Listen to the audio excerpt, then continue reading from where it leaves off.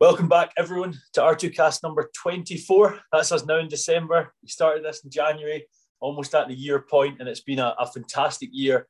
Absolutely love doing it and appreciate the support. We've got one more left in 2 weeks' time, or is it a week's time? Can't remember. I think it's a week's time, so we could get it in before Christmas. Thank you very much for all the support over the past year. It's been great. Today, we have a really interesting guest and a really special guest in my head as well. And the reason I say that is, I've just saying this to the guy before. Podcasting's a thing we all know about, a thing that is all over the world now. The guest today is the person who runs my favourite podcast. I've been listening to it for 2 or 3 years now. It's called the Future of Agriculture podcast, which we'll get into later on. But today we've got Tim. If you want to say hello there, Tim. Hello, Wallace and audience. It's great to be here. Yeah, so as Tim's saying there, I'm actually really looking forward to seeing what a chat about between two hosts of podcasts in sort of similar sectors is like. I mean, this guy is the king. I'm not just saying this so he can share it or whatever. I really do think that I sort of base a lot of my podcasting style off him. I'm still getting there slowly but surely. And I should say, just because, as you guys know, sort of normally a month or two forward, just with work being busy and stuff like that, I've kind of got to. So we're filming this in October. It's not quite snowing yet, but it has been torrential rain today. Enough of me though. Tim, could you just tell us a bit about your background? Was agriculture there? Was agriculture always for you? Yeah, agriculture's kind of been there really as long as I can remember, right? But in a little bit different sense than a lot of people. So I'm in the U.S. I grew up in Northern California, and I grew up on just 5 acres, so very small farm, not large at all, not something that at the time we were able to make a full-time income from. But my dad had grown up on a goat dairy and had always had livestock, and so I grew up around livestock. We ended up starting a business that served the ethnic markets in the area. Northern California is a really diverse area around San Francisco and the Bay Area. And so we sold basically pigs and goats to Hispanic markets and then ducks to Asian markets. And so from a very early age, in fact, my dad had me start learning Spanish when I was in 2nd grade so that I could help with the sales of the livestock to customers who only spoke Spanish. So my background, it's pretty unique agriculture, but that's always been a part of things. In fact, I was just remembering because my daughter just turned 8. When I was 8, my dad and I went on a cross-country road trip to buy pigs, and so I got my 9th birthday was on the road to Oklahoma in the Midwest of the U.S. and anyway, just always been a part of me and happy to be able to spend my career here as well. You're right when you say unique. That's very unique. Just out of interest, on that small sort of acres there, Tim, how many pigs, ducks, and that were you having? Oh boy. So it varied from time to time, but at our peak, in terms of pigs, we were up to 55 sows. We ended up renting a second location for that. And then ducks was kind of my project in high school. I ended up at the peak was raising 100 ducks a month. So we would buy them as day-old ducks, and we would buy these hybrid Pekin ducks that took 60 days to be fully feathered, so really fast-growing ducks, and then would sell them live to people who wanted to kind of do everything themselves. But the certain Asian cultures, they love duck and they love to for everything, football games, whatever the case may be, they want to have a duck and actually process it and cook it themselves. So we sold a lot of ducks. And when I was mentioning to you before we kicked off the recording there, I did my master's in food security, which was up in Glasgow, and there was 23 of us in the course, 17 of which were from China. And I helped them a bit, sort of doing some translating of sort of a bit more advanced words. Now, these guys started this course having done no English apart from the odd bit in school at master's level, which blew my mind that they could do that. But in return for me helping them sort of with those sort of like more advanced words, sort of going into Latin and stuff like that, they took me to a traditional Chinese restaurant. And the thing that I really loved was they waste nothing. We're quite bad for chucking out stuff in the UK here. I mean, our wastage is about 33%. Yeah. They were eating the feet. They were eating everything. The bills were mashed up. It was fantastic. I thought it was excellent. Yeah, in fact, that's what a lot of our business came from, the fact that they could go buy they could go buy duck meat at the store, but they wanted everything. They wanted every Yeah, aspect of it for their various dishes. So it's pretty cool. it's brilliant. Actually, we should take a page out of their book in that regard. To be honest. Right. So you grew up on a farm. Very interesting setup. It's not one you would consider often, and you guys have made from sort of not a lot of ground there, turned a business out of that, which is excellent. You also, I'm aware, you went into agricultural education. So I take it after school you went on to college or university. Can you tell us just a bit about that and what you studied there, Tim? Yeah, sure. So, here we've got an organization called FFA, which originally stood for Future Farmers of America, although they've expanded the definition into other aspects of agriculture, not just farming. But I was elected to a position there, which actually required me to take a year off and represent the organization nationwide. So after high school, I took a year off. And really, that is really what broadened my view of agriculture beyond the 5 acres I grew up in to like what was out there, and learned about technology and all the things that were happening in crop science. And that's what actually inspired me to, I changed my major. So before that, I was an agriculture education major. I wanted to teach. And then after that, I thought, oh, wow, there's so much cool stuff happening in crops and crop science. And so I changed my major to crop science, went to UC Davis in California, and thought I was going to, by the end of college, I thought I was going to go work as an orchard manager. I really just loved permanent crops and tree crops, and I thought I would go work as a farm manager. But my girlfriend at the time, now wife, decided to go to veterinary school in Texas. And there are orchards in Texas, just not nearly as many as in California. So I ended up getting into the grain industry, and that's where I spent the first 8 years of my career buying and selling grain and feed ingredients and managing facilities for that. It should be mentioned, Tim's lovely wife does have a connection to Scotland as well. She does. Yeah, she went to high school in Aberdeen, and she remembers it fondly and tells me I would fit right in if I were just go and spend a week, going from pub to pub or distillery to distillery, that I would just love it. Well, I'm from an island off Scotland called Arran. Feel free to come over whenever. The orchard's an interesting one. Was there any specific? My orchard knowledge is minimal. Specific orchards, was that apples, or what were you sort of looking at? Well, so I came from where I grew up is wine country. It's Sonoma County, California. So a lot of vineyards, and so I was somewhat familiar with vineyards. But yeah, in California, almond orchards have really taken over. There's by far the most acreage of any of the tree crops in California. So that's a big one. But yeah, I was interested in all of them. I didn't really specify fruit. There's so many different types in California. So you got almonds, pistachios, peaches, citrus, all sorts of different cherries. I had taken every sort of orchard related class that I could. So a lot of pests and diseases, but I really loved the field classes where I could get out and learn pruning and all of the interesting aspects of permanent crops. So yeah, I was really into it. And, still someday, hopefully I can work on an orchard or hopefully own my own orchard someday. But it's just always been an interest. And from an orchard perspective, is it normally starting from seed, or are you starting from sapling? Are you having places where you produce transplants to bring the trees in, almost producing crops at that stage, or how does that work? Yeah, it depends on the crop, but it's usually going to be from a nursery that you would bring in and plant the tree, and sometimes it's one species of root, and just used as root stock because of various qualities. Maybe it's disease resistance, etc.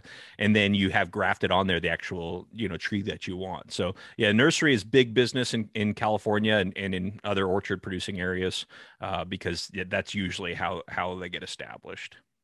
That makes sense, because it's such a long term to start from seed.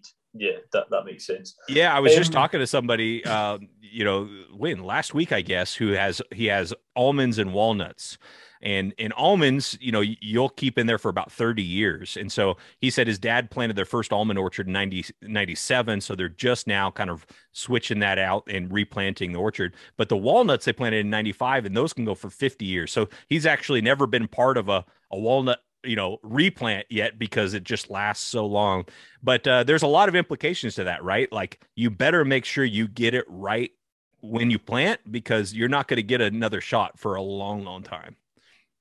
Yeah, absolutely. What sort of spacing is between? I guess I know this is going to change depending on the crop, but what sort of spacing, for example, is there between walnut trees? That's a good question. I actually don't. I don't know. You're testing my knowledge that I do I haven't really apologize. used. I haven't used in. I graduated in '07, so it's been 14 years now. So I couldn't tell you exactly, and I would hate to say something on here and somebody who actually grows walnuts be like, "Wow, what an idiot." No, not at all. Not at all. You'll know yourself, Tim. You get interesting folk on, and you're just like, I want to pick your brain. Yeah. Oh yeah. Sure. Yep. You just go down the rabbit hole. So I totally understand. You mentioned you went into sales, grain sales mainly there. Yeah. What was that job like? Did you see yourself having a full career in it, or? I did for a while. Yeah, I saw myself having a career in it for a while. It's like a game, there's this whole other world of like what happens when grain leaves the farm, and how does it move, where it moves, and why does it move that way. And it's all in our case, we were called basis traders. So basis is how much above or below the futures price can you pay to actually get grain to come to you. So that, in a place where there's a ton of grain and not much consumption, like in Iowa, they're going to pay less than the futures price to get grain because the supply far exceeds demand. Where we were in Texas, sort of a demand driven area. And so, those bases were premium. So we would try to figure out how cheaply can we move grain from surplus to shortage and make money in between. So it's like a game, and you end up trading more bushels than you actually execute on, which is a little bit hard for people to kind of wrap their head around. But you may trade 500,000 bushels, buy it, and then sell it, and then you just kind of wash yourself out of the middle of it, never actually move it, because you just let the buyer and seller trade themselves. But we were also managing facilities, so we were physically taking ownership of the grain and selling it back out. So it was a game. But to get back to your question, I loved the game for a few years, and then at some point I thought, you know what? It's a really fun game. I enjoy what I do for a living, but I kind of want a career that I feel like at the end of the day, like I'm making progress, I'm making an impact, and I don't start from scratch every day. It's a zero-sum game, right? So you're kind of starting every day, trying to carve out more margin. Very fun, not where I wanted to spend all of my career. So, and don't answer this question if you don't want. Is the way that works from a business perspective salary plus compensation, or compensation? Sorry, commission. Where did compensation come from? Plus commission. It is. Yeah. When you're first starting out, it's usually just salary because you're not really making the company any money. But as you get going, the bonuses and the commissions can be pretty substantial. Yeah, and that's where most of the money is made. It's very, very well compensated career in general. But yeah, those guys earn their money though. They really do. So listening to what you've said there, if you're in, was it Idaho you said this, high supply, low demand? Was that the state you said? Yeah, Iowa would be one example. Yep. Oh, it's Iowa, sorry. Does that mean it's less profitable to produce grain in those areas, or no? Not necessarily. So, in the U.S. context, the ground in Iowa, the climate in Iowa is going to produce, your high yielding corn. In Texas, if you have center pivot irrigation, you can get some great yields as well, but that comes with, its own costs and issues. So, it's also important to keep in mind that while corn may be, let's say, $5 on the futures right now, basis between Iowa and Texas, it may be 50 cents difference. So maybe in Iowa, they're getting 20 cents below the futures, and in Texas, they're getting 30 cents above. These are all hypothetical numbers. They're not actually where the market is today, would be my guess. So yeah, there is that spread, that difference in basis. But obviously it's still worthwhile to produce in a place like Iowa where you could just put up monster amounts of bushels without irrigation. It's pretty incredible. And as someone trading that commodity, is there a grain, corn, wheat, soybean, is there any that stand out as easier to trade, or is that not really a thing? Well, the easier to trade, the harder it is to find a margin, right? It's kind of like if it was easy, everybody would do it. So there are more liquid markets. So definitely, corn, soybean, wheat are going to be pretty liquid markets, and then there are illiquid markets. So illiquid markets are probably more barriers to entry. So because let's say you're not even dealing with an exchange with a product like let's say wheat mids, which is the byproduct of the flour milling process. So there's no exchange for wheat mids, and it doesn't correlate with any other exchange. So you've got to kind of make a market out of buyers and sellers, which is hard to do. But if you can establish yourself in it, it's easier to carve out a good margin because you've got some barriers to entry. So, there are definitely liquid and illiquid markets. I wouldn't necessarily call them harder or easier, though. Yeah, I guess, as you say, the easier, the harder. The easier it is, the easier it is to buy bushels, the harder it is to sell them with a margin because there's just so much transparency to that market. And just while we're on grain there, Tim, what's the main use for wheat and barley straws in the States? Are they going a lot to digesters and stuff like that, or are they going on to livestock farms? I haven't looked into it in a while. Cellulosic ethanol was something people got really excited about for a while, and then it's sort of like it didn't seem to be economical in a lot of cases. So I don't think a lot of them are going to ethanol or even to digesters. I think it's just a really low cost fiber more than anything. But I also know, increasingly more and more farmers are basically, using them for soil health, not really getting rid of their straw because it has more value to them long-term in building soil health than it maybe does to actually selling as a low-cost fiber. Yeah, so they're not putting it into swaths or just chopping it out of the back of the combine. It's really just you've got both, but sure. It's certainly market dependent, but the trend seems to be going more so that direction. No, it totally makes sense. I mean, just over here, maybe not so much in Scotland, but certainly in England, you're seeing a lot of straw just go to digesters, and if it doesn't reach the standards for digesters, it's getting burnt, which is a shame. It is a shame, yeah. But that's the sort of that's interesting because we always hear over here, how much more strict the regulations are on farmers in the UK and throughout Europe than ours are. So I'm surprised that that's still a common practice. Yeah, and maybe common practice isn't fair. Maybe that's a bit of a generalization on my part, but there was certainly a period where if it wasn't reaching those standards, that was the case. Now, when they're not reaching that digester standards, it's probably going for bedding. But just wondering what the sort of output was over with you guys. You went on, most of my listeners know I am a lecturer, and part of the job as a lecturer is trying to get students that have come in really keen to get into industry, the future of our industry, your future of agriculture, Tim, but they're the future of agriculture in the sort of the broadest term, is getting them a job. And you've sort of went out, and from what I understand, this is what AgGrad is. You're the founder of AgGrad and sort of getting people to agriculture. But could you tell us a bit about, first off, founding a company? I assume that's quite a big thing, and also what you guys are doing. Sure. Or we're doing. Yeah, when I graduated from college, I like I told you, I was pretty focused until that point on working in orchards in California, and then all of a sudden thought, well, I don't want to kind of lose this relationship, and so I'll try to find something in Texas. I was surprised at that was 2007, so we had the internet, we had social media.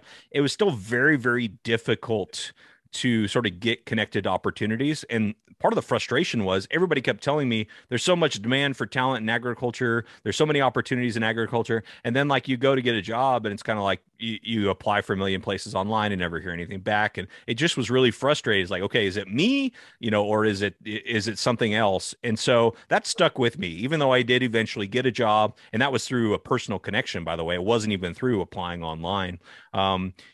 Even though I did, it's always stuck with me. Like that process, there's still a gap, right? There's still something just not working.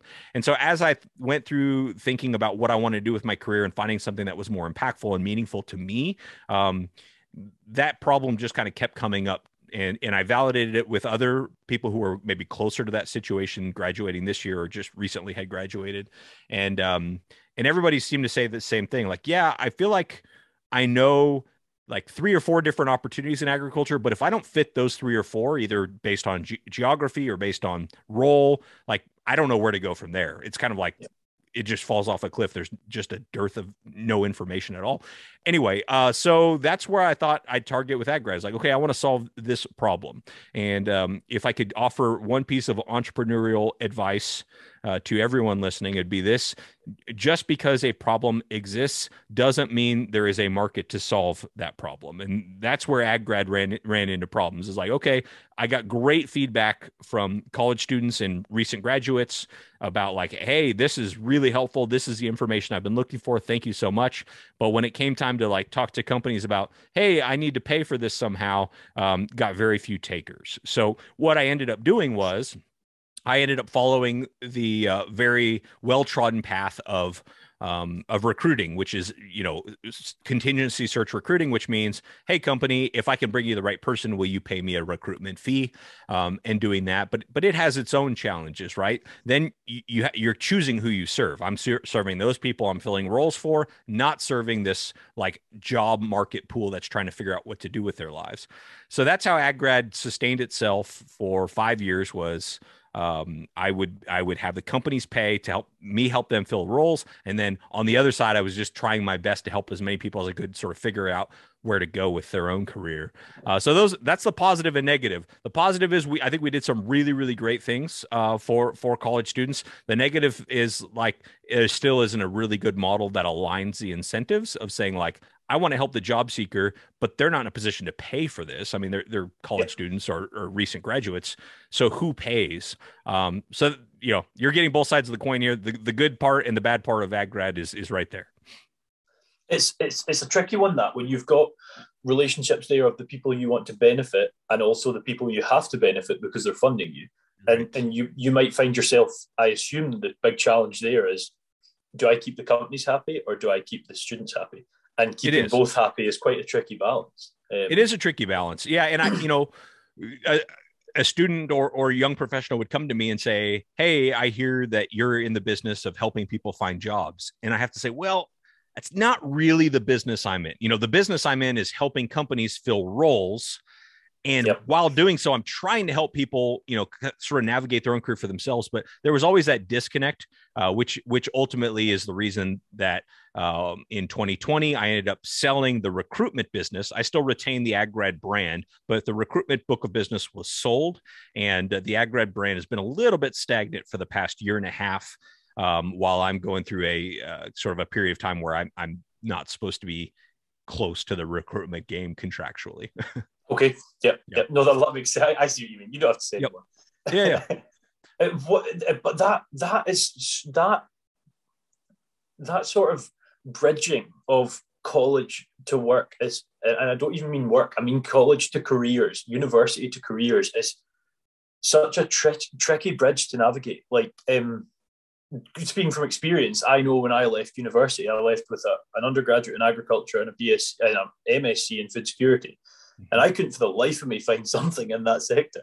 So I worked with Enterprise Rent-A-Car. I'd done some sales, done some management, and started to sort of sell myself online through Facebook and Instagram and stuff, and got the word out there. The university got in touch with me. So that was sort of me taking that jump to sell myself. But that takes a lot of confidence. That takes a lot of, there's a lot of barriers you need to jump even just through that. And if you've got that assistance from someone, and as you say, it's not getting them a job, it's fitting them a role that's going to work for them. Right. That's a brilliant thing, I think. Yeah. I think it's still a big problem. It's still there's so much needed help in that area.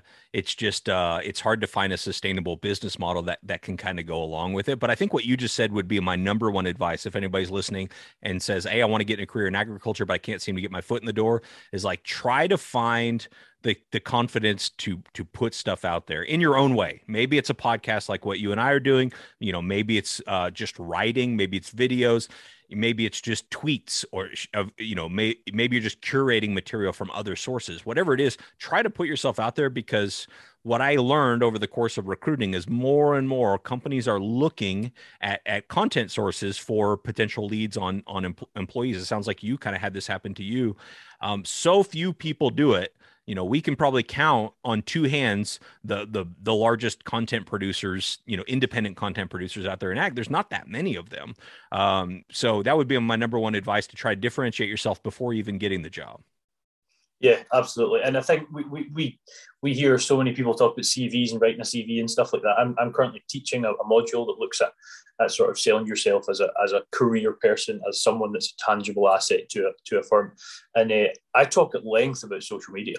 Social media is so much more important than written documents these days. Yes, the documents are very important, and I'm not taking away from that in the slightest, but it's a massive part of marketing. And every company has a product, whatever that might be that a degree, be that an actual tangible product, whatever. It's interesting. For those that listen on a sort of weekly or fortnightly basis, Tim has sort of taken, the last question out of my mouth, because the last thing I ask everyone, Tim, is one, where do you see yourself in 5 years? And two, if you had any tips for people coming into the industry. But we'll get into that, because we do that at the end. So you've kind of answered one of them, but taking my thunder, if nothing else. I can come up with something else if you want to keep going. Class, that'll be good. You then, from what I understand, Tim, went on to the radio, and I think still do that. I do. Do some reporting. Yep. Could you tell us about that? First off, how you got into that, and two, what you're sort of talking about? Right. So while I was recruiting, the way that I sort of generated my inbound leads was through creating content, exactly what you and I just talked about, mainly through the podcast, but also through writing. And then we launched a 30 under 30 program in agriculture for in the US. And through those projects, companies started to reach out to me, some that wanted me to recruit for them, but even more that wanted me to help them do what I'm doing, which is bring attention to their brand through content. And for months, I kind of said, no, that's not really what I do. The way I generate all of my money is through recruiting. I need to focus on that. And then I took on one project, and that led to another project. And before I knew it, I was splitting my time about half and half between recruiting and helping other people make content. And it got to the point where it's like, boy, I need to choose one or the other, because right now I'm sort of halfway doing them both, and it's not working so well. So I figured if I can get a steady gig like the radio, which I was doing 2 radio segments every single day. They're only 90 seconds, but you know how it goes. It takes a while to sort of generate the content for that. And then so I got that steady gig, and then I kind of took on more and more client work. And before I knew it, I was more in the consulting business than I was in the recruiting business. And that's when I decided to sell the recruiting business and go full-time in consulting. So I had a friend who had a communications consulting firm. I called him for advice, and he said, yeah, my advice to you is come join us. We'll hire you. And you could do everything you're doing fully, on your own. You're bringing the book of business. So we're going to kind of let you do your thing, but we'll provide the back end support, and it's ended up being a really good thing. So now I'm part of Cogent Consulting, which is based in California, and I kind of have my own sort of book of business. And we do mostly what we do is we help industry groups communicate with grower members. And so every commodity has their own sort of board, and then there's also other kind of subgroups under those boards, or from various parts of agriculture, and we help them with their communications approach.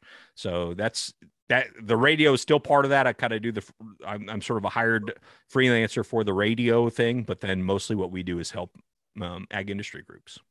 And what sort of topics are you covering on the radio of interest? Is there I do a narrative or? Yeah, well, I guess over time I've done a few different segments. The one that stayed consistently is I do one called Farm the Future, which is basically ag technology. Here, it's a farmer audience. It's early in the morning, intended for farmers that are up listening to the radio at maybe 5 a.m. or something. And here's what's happening in ag technology. Here's a new invention. Here's a new merger. Here's a new offering, etc. So that's really fun. I've also done a program specific to California agriculture. I don't do that one anymore. It just got to be too much handling 2 at once, so I don't do that one anymore. Excellent. And with Cogent there, it seemed like quite a seamless acquisition for the company to get you on board. It didn't seem like too much was involved. Um, how do those really? So do you work as like a middle person, or do you put companies in touch with growers? If I've picked that up right, and let them sort of liaise, or how does that work?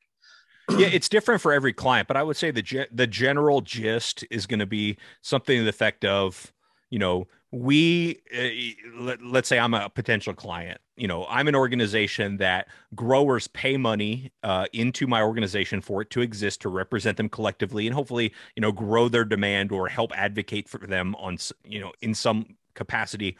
But and that's what we're focused on. But we also need some way to communicate back to those growers, like, here's where your money is going, here's why we're doing what we're doing. And that could be a newsletter, that could be a podcast, that could be an event. There's a lot of different ways to kind of make that connection, and a lot of times it's either grower advocacy or grower education. So where we're brought in is to do that. So for example, I'm a part of podcasts for the Almond Board of California and for the U.S. High Bush Blueberry Council. We do work for various dairy groups. We work on behalf of oh gosh, I don't know, well over a dozen different groups, either, writing for them, doing podcasts for them, or sometimes it's a special project, like they want to do a video series on irrigation. It varies. But the fun part is figuring out what is the best approach to get your message across, who's your key audience, and how are we going to sort of position your message in the best way possible. And that's kind of why they hire us. It's just funny listening to you say the word irrigation coming from Scotland. Like, not a lot of irrigation. Summer, yeah, exactly. What's that? Over the summer, we have pretty dry burns and stuff. Yeah. In fairness, but yeah, as like a constant, it's just funny. Slightly jumping back there, Tim. I've fallen victim again to the rabbit hole one. But you mentioned a 30 under 30. I assume that's not looking at billionaires in agriculture. But what is the focus there? Yeah, we wanted a really diverse group. So it is your typical 30 under 30 in the sense that, we chose 30 individuals and we kept it focused on the US just so we can kind of manage it a little bit better. Yeah. 30 individuals that are making an impact on the industry in some way. And we made sure we had individuals from 6 different groups. And let me see if I can remember them all. They were agribusiness, entrepreneurship, producers, so farmers, ranchers, yeah. Advocacy and education. So, people who maybe worked in DC or worked on behalf of those producer groups I was just talking about. Entrepreneurship and sustainability and food security was the 6th category. We kind of combined those two, and we got individuals from all 6. And I was hopeful. I knew about the talent out there from my recruiting, but still the 30 people we ended up with, we did it 2 years in a row, blew me away. I mean, people I wasn't aware of, but I was so excited to help tell their story because they're just doing, huge things. We had a girl who she's independently from the U.S., living in Costa Rica and helping farmers form coffee cooperatives throughout Central and South America. I mean, I could go. There's 60 people I could choose from, sure, all doing really interesting work. We have published authors. We have people who've already exited big business, grown a business and exited before their 30th birthday, all over the board. And really, really, it was cool. Not only the quality, but the diversity of the individuals we were able to get. If I could figure out, again, this gets back to this, probably going to be a theme of this episode. If I can find out who wants to financially support a project like that, because it's a ton of hours, I would love to keep doing it, even though I'm not recruiting anymore. But it is on hold here, at least for another 6 months. That sounds excellent. And just out of interest, do you get any ideas as to how many applied or how many were put forward? Yeah, we had a nomination process where we encouraged people to nominate others, which really helped. But let's see here. Both times, I think we had close to 200 people that were nominated. And so, yeah, it's a lot of time to, like everything, it takes more time than you think it's going to. You got to get the word out about the program. You've got to get nominations. You got to help fill in gaps in the nomination forms, because you want everybody to be uniform.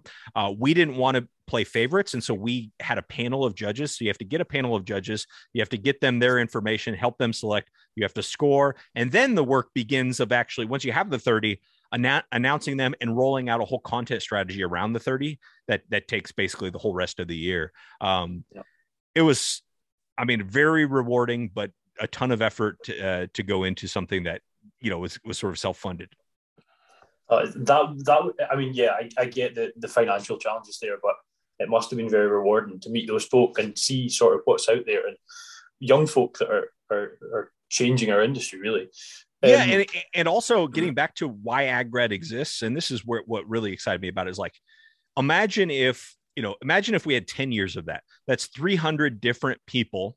And we have extensive profiles on each. Most of them are all doing different jobs. And so then you're going from, okay, I know the 5 jobs that I heard about in my ag class to like, here's profiles of people who are not that much older than me, already doing impactful things in a career I never even knew existed. And it's like, that's super, I mean, I think that would be really beneficial to me if I were to go back to 2007, graduating college and try to figure out what I could do with my career, you know?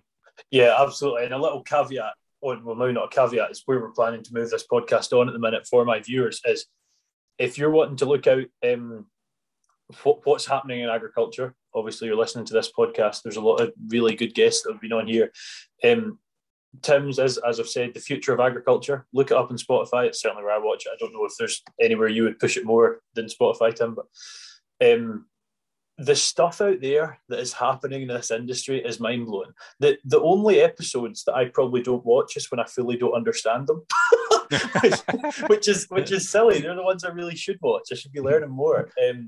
But there's so much out there, and that's the place to watch it. And talking about the future of agricultural podcast, we'll go on to that, Tim. Why originally did you start it, and where did the idea come from? You've sort of always worked in, I guess, the future of agriculture. You've been looking at students going into industry. You've been doing that yourself and on sort of media through the radio and that sort of thing. But what guided that decision? I became just a huge podcast addict as a listener in 2013. And at that point, I was kind of thinking, okay, I want to do something in entrepreneurship. So I started listening to all the entrepreneurship podcasts. And I don't even know how many hours a week I would spend listening to podcasts, but it was a lot. So when I decided to make the leap into starting my own business, starting AgGrad, I thought, okay, the way I'm going to get my name out there is I'm going to start a podcast. Because at the time, there were very, very few. This was 2015, very few ag podcasts. And the ones that are out there were kind of really like radio shows that happen to release as a podcast as well, not really like podcasts in the way that you and I think of them now. So I had the fortune of being pretty early on that. But I started the AgGrad podcast, and I thought, okay, here's what my mission is to highlight careers in agriculture. That's an easy premise for a podcast. What's your career? What do you do? What's it like? And I did the first 10 episodes and then kind of reflected. And what I realized was there were 2 that I really loved and was excited about, and other people seemed excited about. And it kind of had me thinking that maybe I needed to switch direction. Those 2 both had to do with new innovations in agriculture. So it was like new ideas, things that you won't get from reading your typical farming publications that are kind of on the fringes. They're just mainstream enough that it's a real story. Somebody's actually doing this, but it's not like widespread yet. So I was like, okay, that's kind of interesting. I want to go with that idea. But then I also thought, like, AgGrad is a word very few people have ever heard of. Yes, it's great for branding, but like it doesn't capture the new approach for the podcast, and it doesn't tell you what the podcast is about when you hear it. So that's when I changed after 10 episodes from AgGrad podcast to Future of Agriculture podcast, and focused only on sort of these what I call fringe ideas in agriculture, although they're not all fringe ideas, but they're usually not mainstream, at least yet. And so you had that experience of listening to podcasts, and you wanted to sort of jump into that, and it was a very empty market at that stage. So how did and podcasting as we hear that now is there's literally millions of them. Who doesn't have a podcast, Right. But back then it was sort of on the cusp of being big. But how was viewership then? I think it started off really modest, like anybody's going to start off. Nobody even knows you exist. And so, what I tell everybody who wants to start a podcast is it's extremely easy to start. It's extremely difficult to keep going, because that consistency, when people see you're going to show up every week for 200 weeks in a row, then they go, okay, like maybe I'll give this a shot. It's not going to be here one day and gone the next. So it was modest to start. What I will say is, I think it was easier to grow from, let's say, 50 listeners to 500 listeners. I think it was easier to make that jump probably in those days than it is today. So it's kind of a double-edged sword. On one hand, you have a lot more podcasts. On the other hand, you have a lot more podcast listeners. At that point, it's like podcast. What do I do? It's sort of like, send me the link and I'll listen to it on my browser, which some people still do. That's fine. But like now everybody's pretty used to using, most people are pretty used to using podcast players, whether it be Spotify, Apple, etc. So I think I will say, I think it was probably easier to capture those first like 500 listeners back in those days than it is today, because people do have a little bit of this like, oh, another podcast type of thing. But what I'll say about that is number one, the value of a podcast, building an audience is one thing, but it's not the only thing. The learnings and the connections I would put well above the size of your audience. You and I probably would not be connecting if I didn't have a podcast and you didn't have a podcast, right? And so now we have that connection. And I learned something, and I know it sounds like hyperbole, but I absolutely learned something every single episode. In fact, if I did an episode where I didn't learn something, I probably wouldn't release it, because I'd just be like, what's wrong here? Because I've done 280 episodes now, and I absolutely learned something every episode.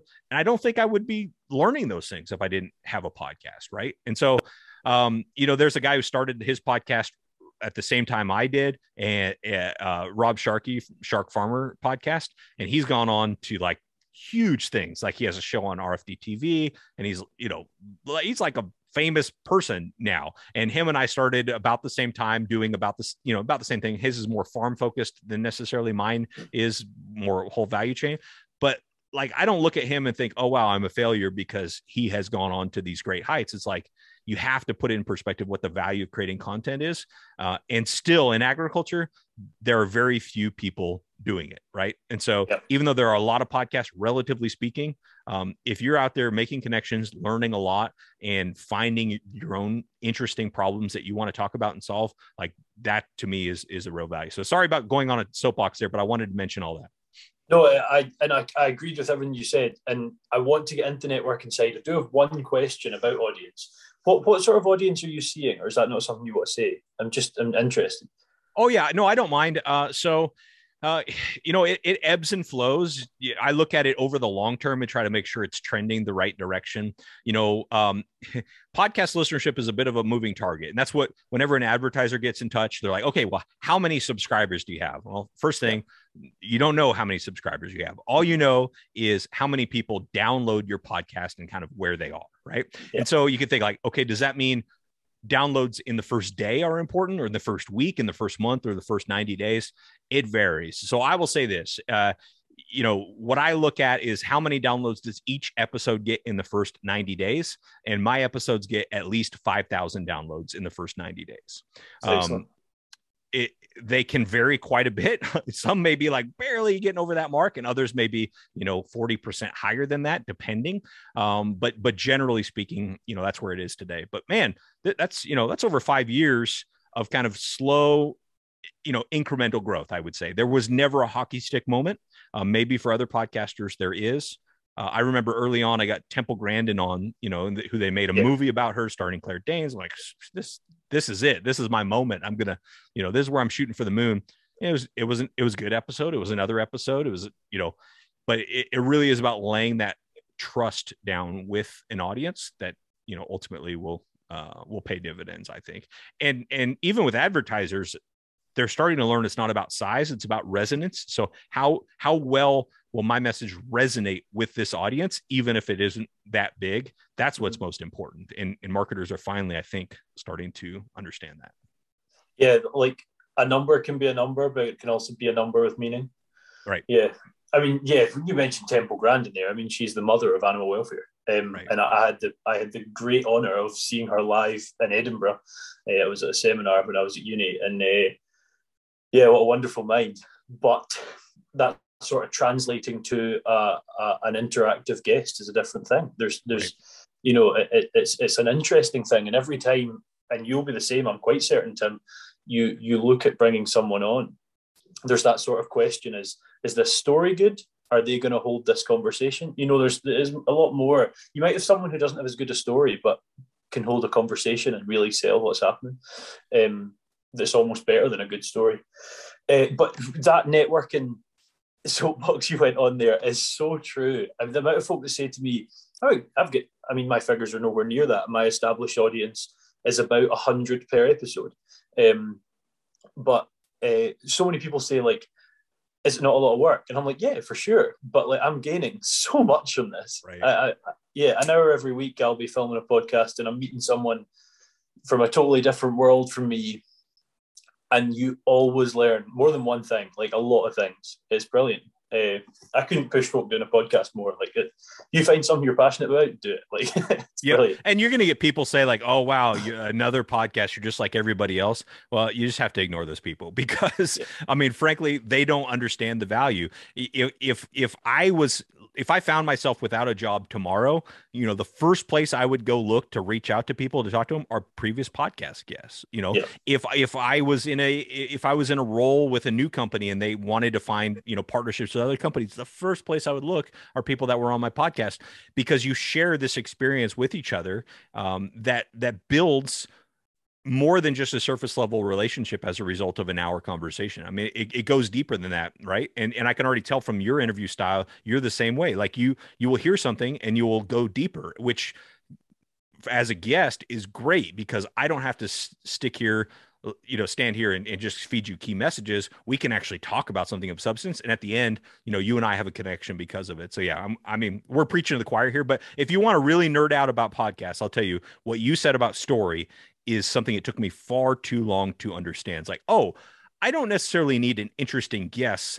I need a story that will provide a framework that will drive an episode. And it takes a while to understand there's a difference between a story and a key message. There's a difference between a story and a guest. And story is actually what's going to drive value.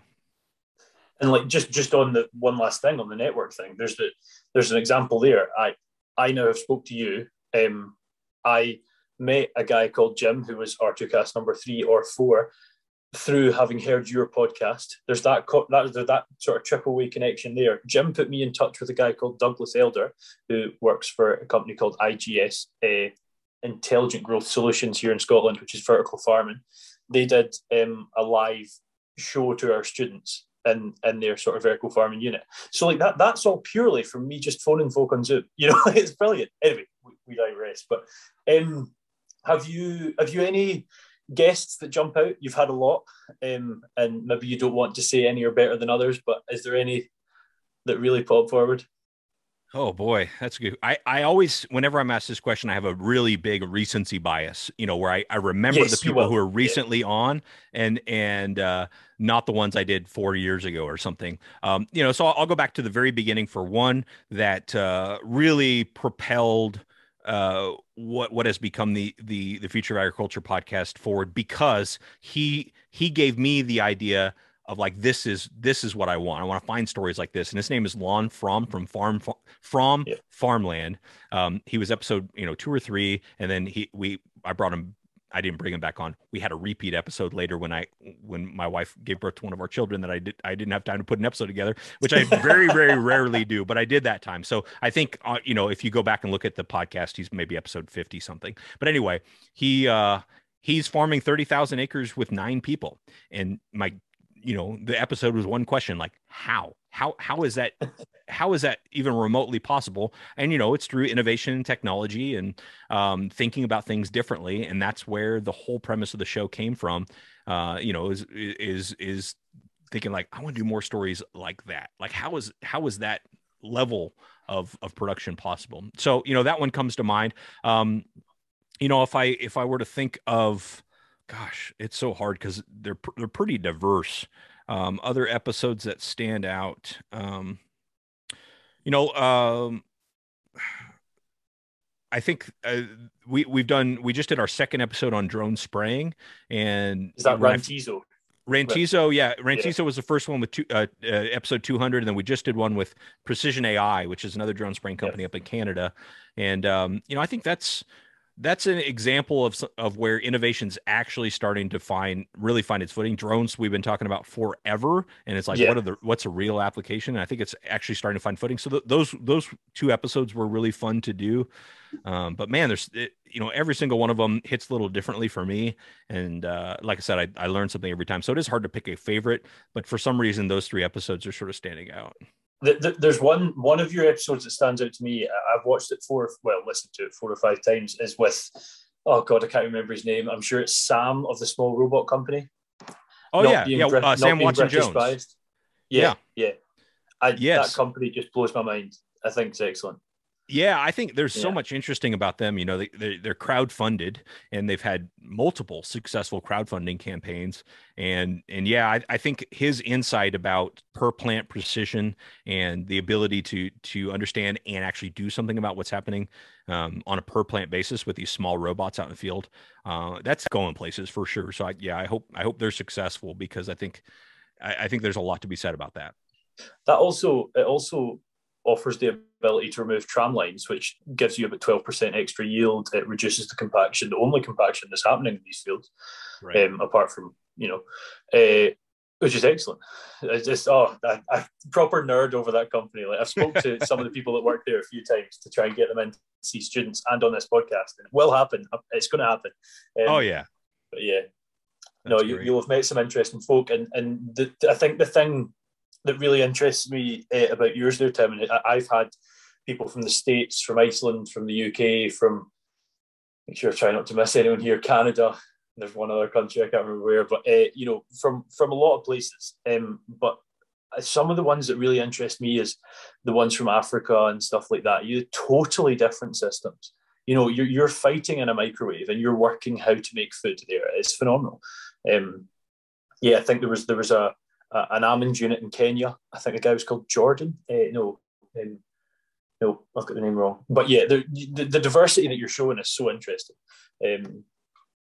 How is it funded? Is it purely sponsor funded, or?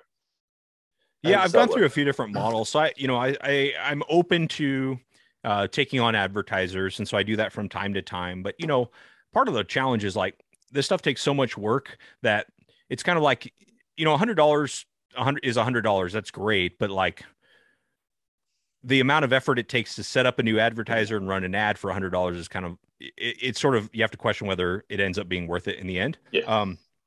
So, I only take on advertisers that want to do at least, 6 episodes.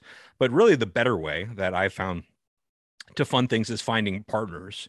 If there's a question I want to explore and a company who has a vested interest in helping me to answer that question, that's worth a lot more to them, and it actually makes it worthwhile to me. So I'm doing two of those this year. One series with Fulcrum Global Capital, which is a venture capital company, and so we're profiling their portfolio companies.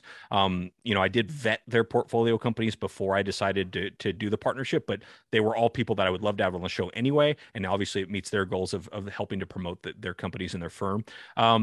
The other one I'm doing this year is called the Tech Enabled Advisor, which every episode is sponsored by a company, but they're not the guest. The guest is one of their customers, where we could really understand how technology is being used in the field.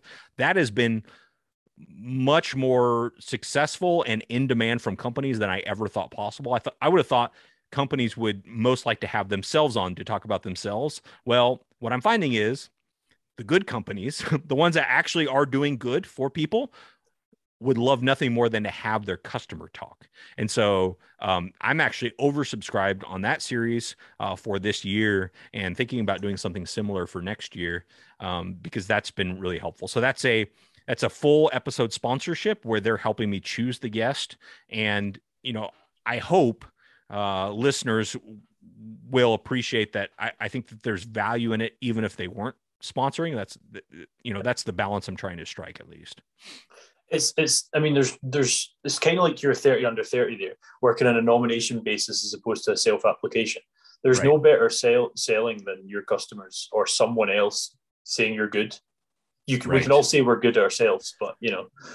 Yeah, and no one's going to come on and just lie, right? I mean, they're going to talk about their experiences, and that's kind of what that's sort of what I had to talk about with the sponsor. Like, look, we're going to go with wherever the story leads. We're not going to go with key messages, right? I'm not here to spread key messages. We're here to find story, like you and I were just talking about, and everybody's been really cool with that, and I think the end result has been really positive for everybody.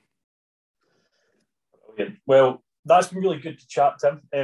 It's as I said, a bit of a fanboy moment for me. Been a big fan for a while, so it's been really cool to have you on. But as I said earlier on, there's two sort of questions I ask everyone. You've kind of already asked the sort of tips for folk coming into this industry. But if you had tips for folk coming into agriculture, it was more sort of podcasting you focused on. What would they be, and also where do you see yourself in 5 years?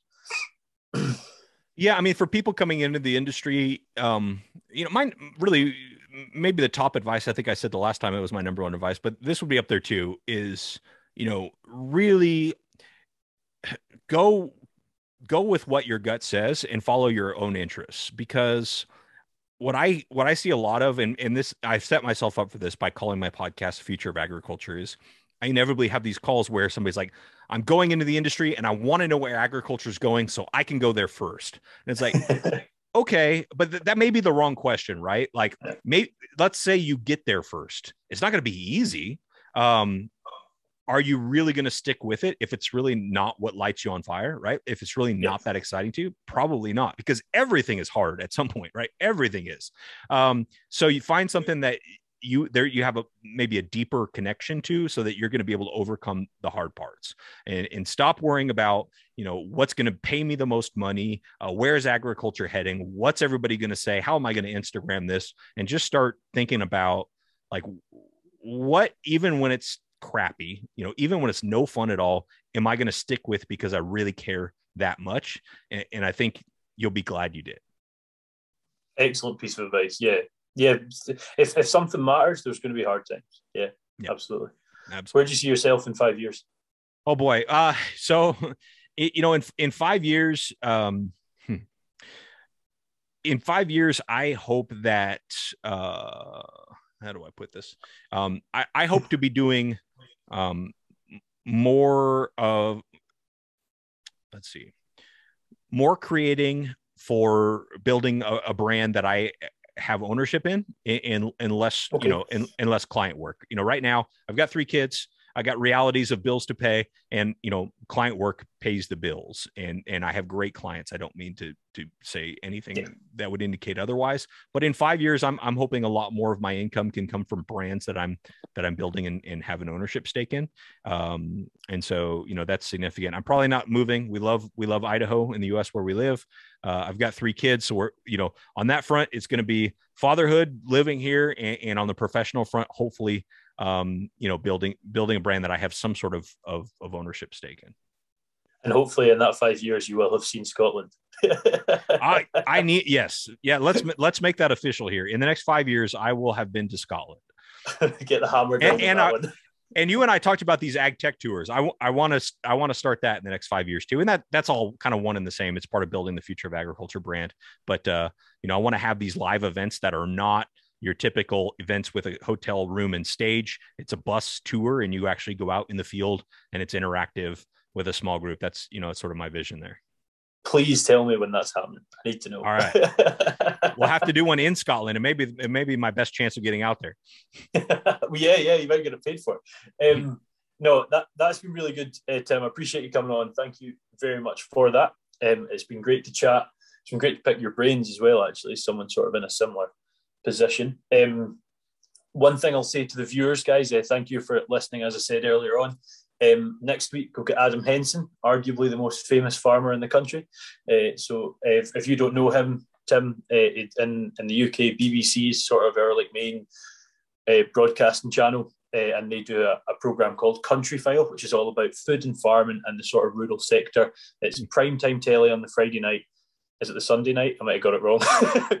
Sprite Time Telly, anyway, it's sort of that evening time every week. And Adam Henson is sort of one of the figureheads presenters who's been there 20 years last week. So, last week from recording this. So hope you enjoy that. And we'll see you, next week for that. And then after that, Hazel Mullins is kicking off series 2 of the R2Kast. She's a vet from Ireland. Looking forward to that muchly as well. So thanks, Tim. We'll catch you later on and keep in touch. Yeah, thank you, man. You're a great interview. I appreciate this. Oh well, that's fun. No, yeah, keep it up because this is good. You know, there's nothing worse than getting on an interview and then you could tell somebody's just reading questions and like here are the 10 questions I need to ask you. It's like I could answer these via email, but you really are present and engaging, and I appreciate it. Well, thank you very much. I might even leave that bit in because I haven't stopped recording yet. Oh, leave it in. You have a good one.